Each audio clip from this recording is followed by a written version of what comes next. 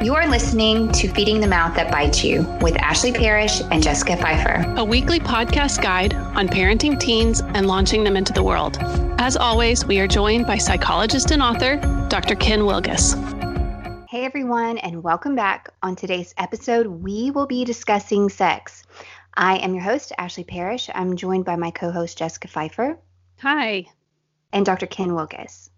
You know, I got to tell you, I don't like the way I say hi every time. Can we Is it keep me? this? I sound weird, so I don't know what to say except, I'm here. Here. So, yeah. Present. Present. Please say present. Thank you. Here. Today's episode will be for mature audiences. So if you have your children around, hit the pause button and listen to it whenever you're alone. This will contain mature content. We are discussing sex today. So pause it if you need to and listen to it when you have some time alone.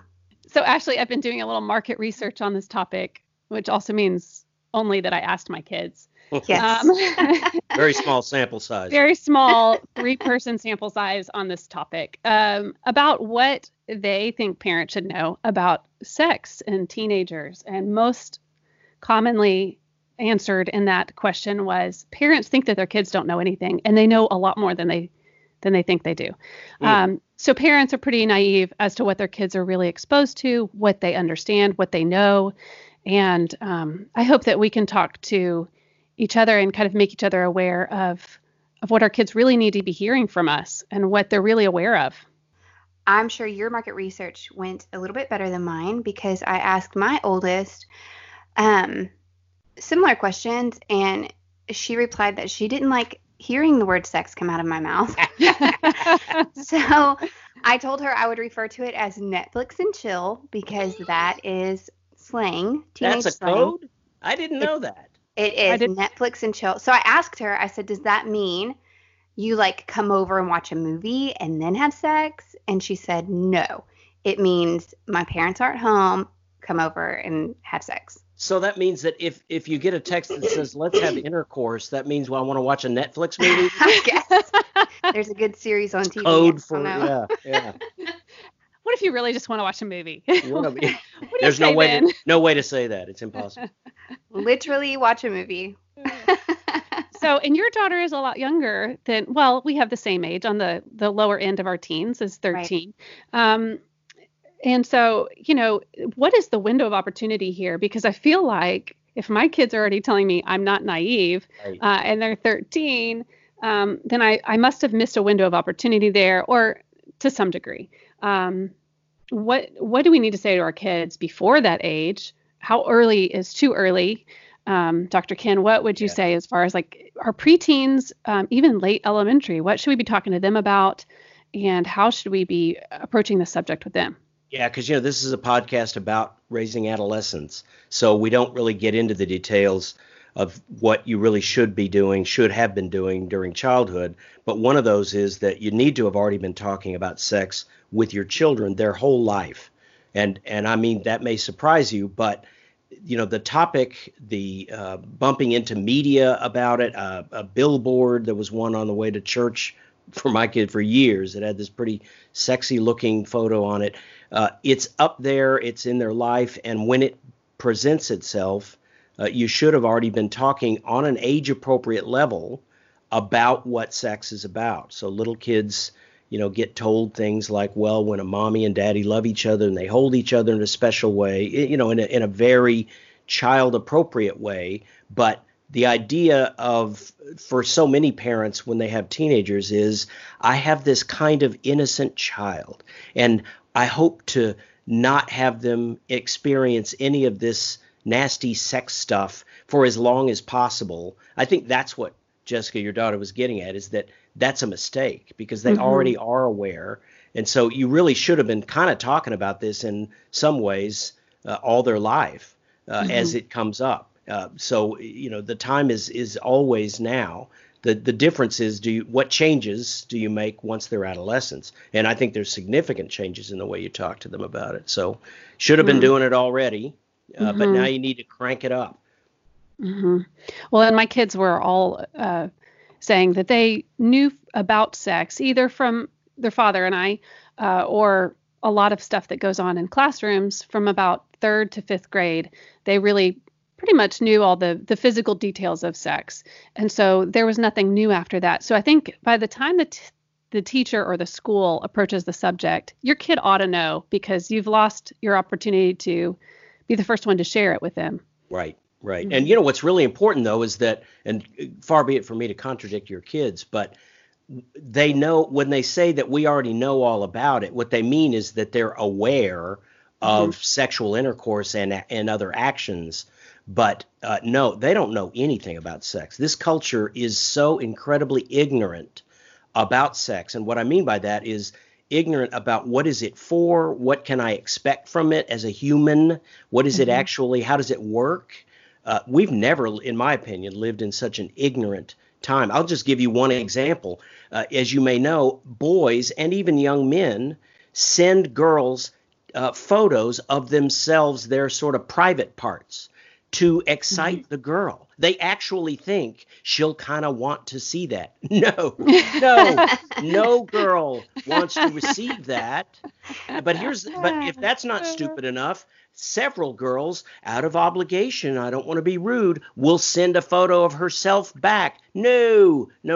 That's just ignorance of what effect does my body have on the opposite sex, and what is this whole thing about? So, when they say, "Oh, I already know all about it," no, they don't. They usually know pornography is a big, kind of educator. So they kind of know, but they don't know. And you really have to do your work in trying to help them to really understand a thing that they think, I already got it. No, you don't. No, you don't. I said that exact thing to my daughter this morning when we were discussing it. And I said, you don't know what you don't know. And until you've experienced it and had a lot more living, you don't know what you've missed and things that you don't understand. She looked at me like, whatever, Mom, you still think I'm naive. Yeah. But I said, until you've experienced more life, you just don't understand all of it, how it works, and your effect on boys, your effect, the way that sex works with adults. That's a hard message to hear. I don't know that would have gone over very well. She wasn't excited to hear it. I didn't do a good job on that one, but yeah. Well, Dr. Ken, I think parents want to say the right words to ensure celibacy certainty. Is that possible? Certainty. That I've never even heard that. Yeah, you're not going to get that. That's not your goal. The goal of what we want to accomplish with our kids. I think celibacy certainty sounds again like a kind of innocence goal. I just hope they'll, arrive at their honeymoon going, we're going to do what? And that's just dumb. So I'll give you an example. So I purity rings was a bigger thing when my kids were growing up. And I gave both my daughters purity ring. And I told them that this is not, from your mother's and my perspective, a symbol of your good behavior. What we hope it is a commitment that you have to obeying Jesus in your sexual life, so that whatever happens, that you will be committed to that. Because if you're committed to just displaying, look at me, I'm better than you, then you're just going to arrive at your honeymoon a virgin and proud of yourself. And that's not really a goal. So anytime we try to take sexual purity, the goal that is part of our faith, and we take it out of the faith context and just say, well, it's better for you, whether it's a God thing or not, it almost always falls flat that way. It's really a very poor way to do it. You have to really keep the connection to, why do we think this is important? Because the revelation from the one true God has always said that this is how humans are made to interact with each other, and it is in a lifelong connection with one other person your whole life. Mm-hmm. Well, I was part of that generation and had the same experience as far as having a ring, promise ring from my father. I have chosen not to do that with my own kids. Just a few hang-ups, particularly after marriage, about my sexuality. But I think that a parent wants to assure that their kids understand, the reasons for having sex, or just not getting pregnant or not having STDs, but there is an issue there with submitting your sexuality to God. And I think that that's important to encourage our kids in and to talk about with our kids, that everything, if you're a believer, should be submitted to God, including your sexuality. And so how do we do that as a parent from, what's an age appropriate way to do that with a 13-year-old? How do we talk about that? Well, I think, starting at 13, I think one of the big differences, and, we talk about this every podcast, is that you want to start really talking to this person like the young adult that they are. And a 13-year-old is a very young adult. But again, never forget, 200 years ago, a 13-year-old could be getting married. So it's important to start talking about sex in a little bit less teachy way and a little more adult to adult. I think one of the common themes that needs to change is starting to talk about that, the limits that we're going to have for you. You can't have a girlfriend or boyfriend in your bedroom. I, by the way, don't recommend even if the door's open. But the point, or you can't. The reason that we don't want you going over to your girlfriend's house when her parents are not there is because of sex.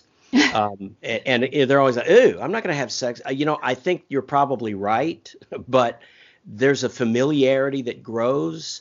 Affection, whatever. I always like to point out, I'm not going over to a woman's house without anybody else there, because sex is this fire that can burn all of us adults. It is something we all need to be careful about. So our expectations, what we're trying to help you with, always making sure they know that we can't make sure you don't do this, but we're trying to help, is this powerful force that is absolutely a part of our lives as adults. And now that you're part of us, it's a thing we all struggle with. It's not your mother and my little rule, and we want you to be good. That is not. You have to go much deeper than that in talking about it.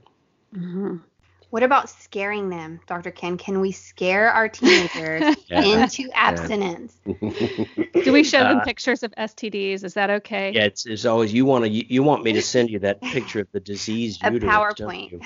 Yeah. Fear is always such a great motivator. It really, actually, it really comes down to, sex is a kind of intimacy.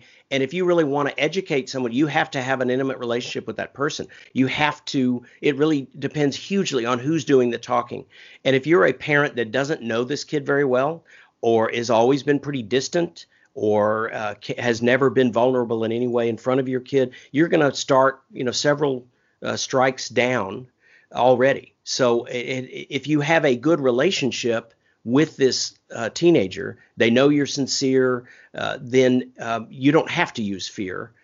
It's the least effective. However, a parent who really is sincere and does talk about the things that you fear, that can be, have a lot more impact. The worst is some parent that I don't even know who you are. You're a new step parent, for example, or my mother's new boyfriend, and you're trying to tell me about sex. I don't even know who you are.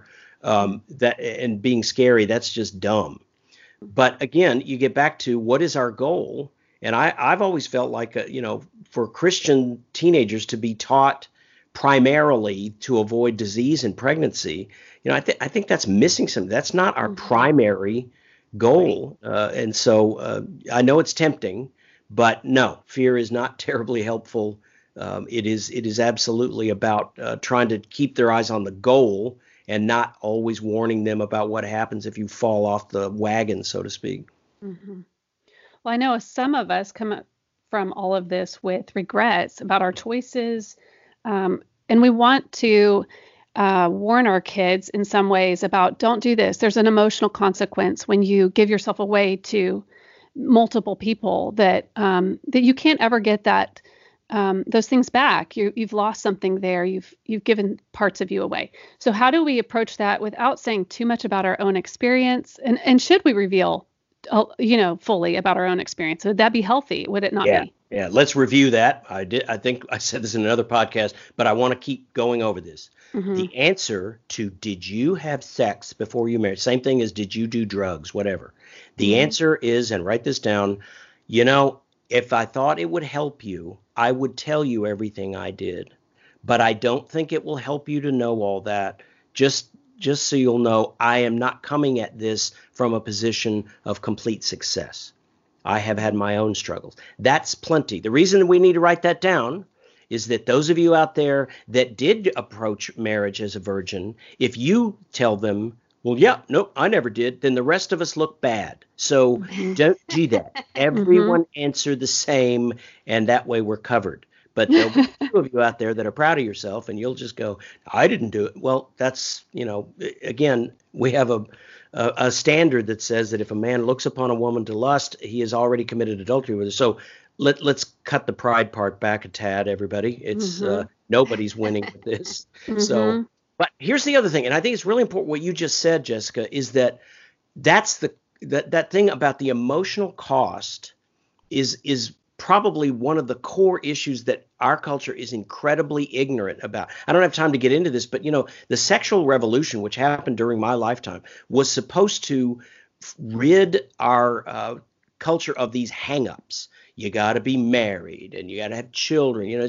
There was actually a whole period of actual movement that, hey, we should have free love. If it feels good, do it. This is like a philosophy. But the goal of that was supposed to be that then sex would be kind of put in its rightful place as just one of the natural drives. And that way you won't have to exploit women. There won't be need for pornography because it'll just be normal. Well, as you might know, the sexual revolution was a complete disaster. And has absolutely been a failure in that sexual intimacy is an emotional connection. Whatever Paul meant, the Apostle Paul, when he said that, do you not know that you're joined to that woman? That's pretty deep stuff. Like, wow, turns out he's right. And I think that's one of the main things that Christian parents should be talking to their children, is that there is a connection. And sexual intimacy is a sacred thing that is actually a calling back to Genesis 2. Like God made one human. I'm already going way deep here. This is not good. He made one human, and that human's whole purpose was to image God. And God says, this ain't good.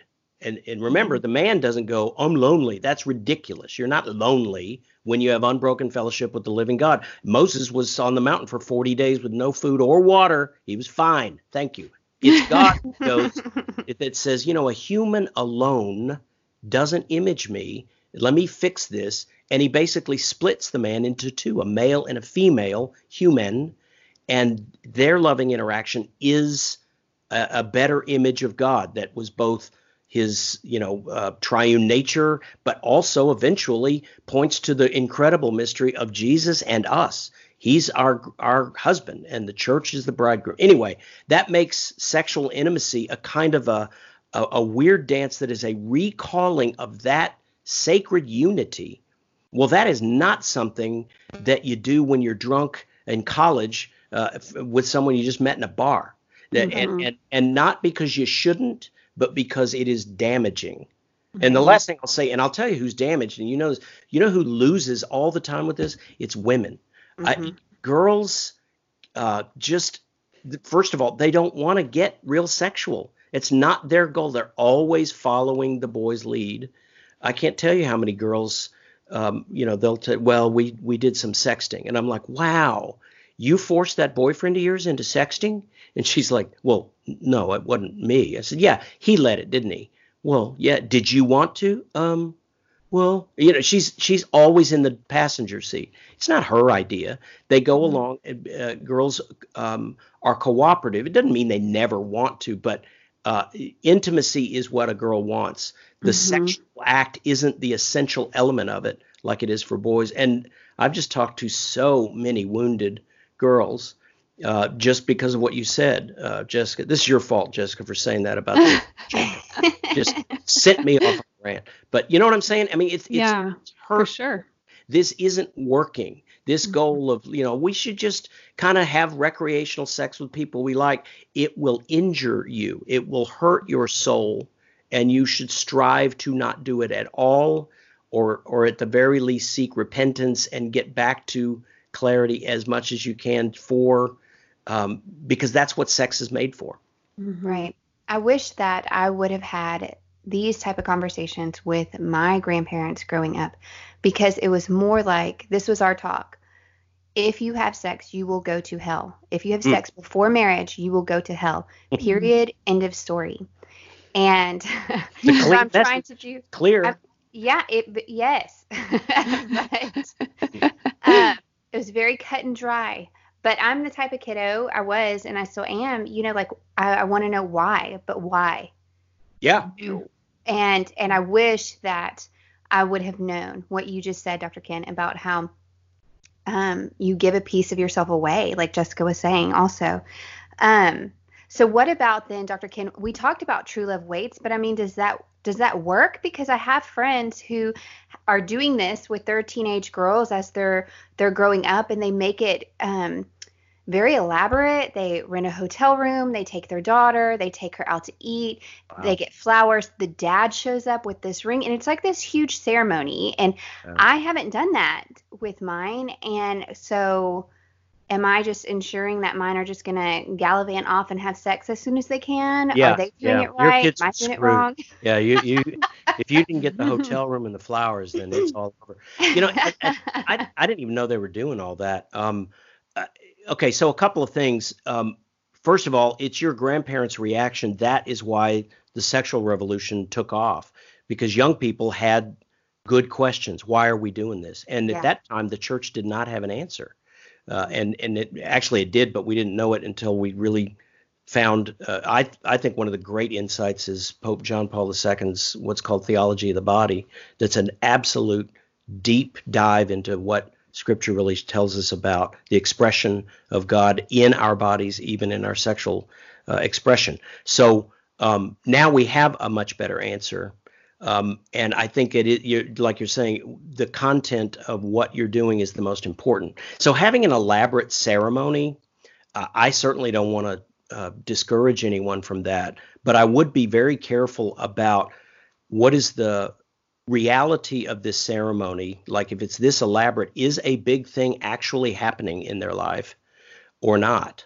Because, to have a real statement about this whole point of your purity and so forth, that's then followed by, almost no discussion,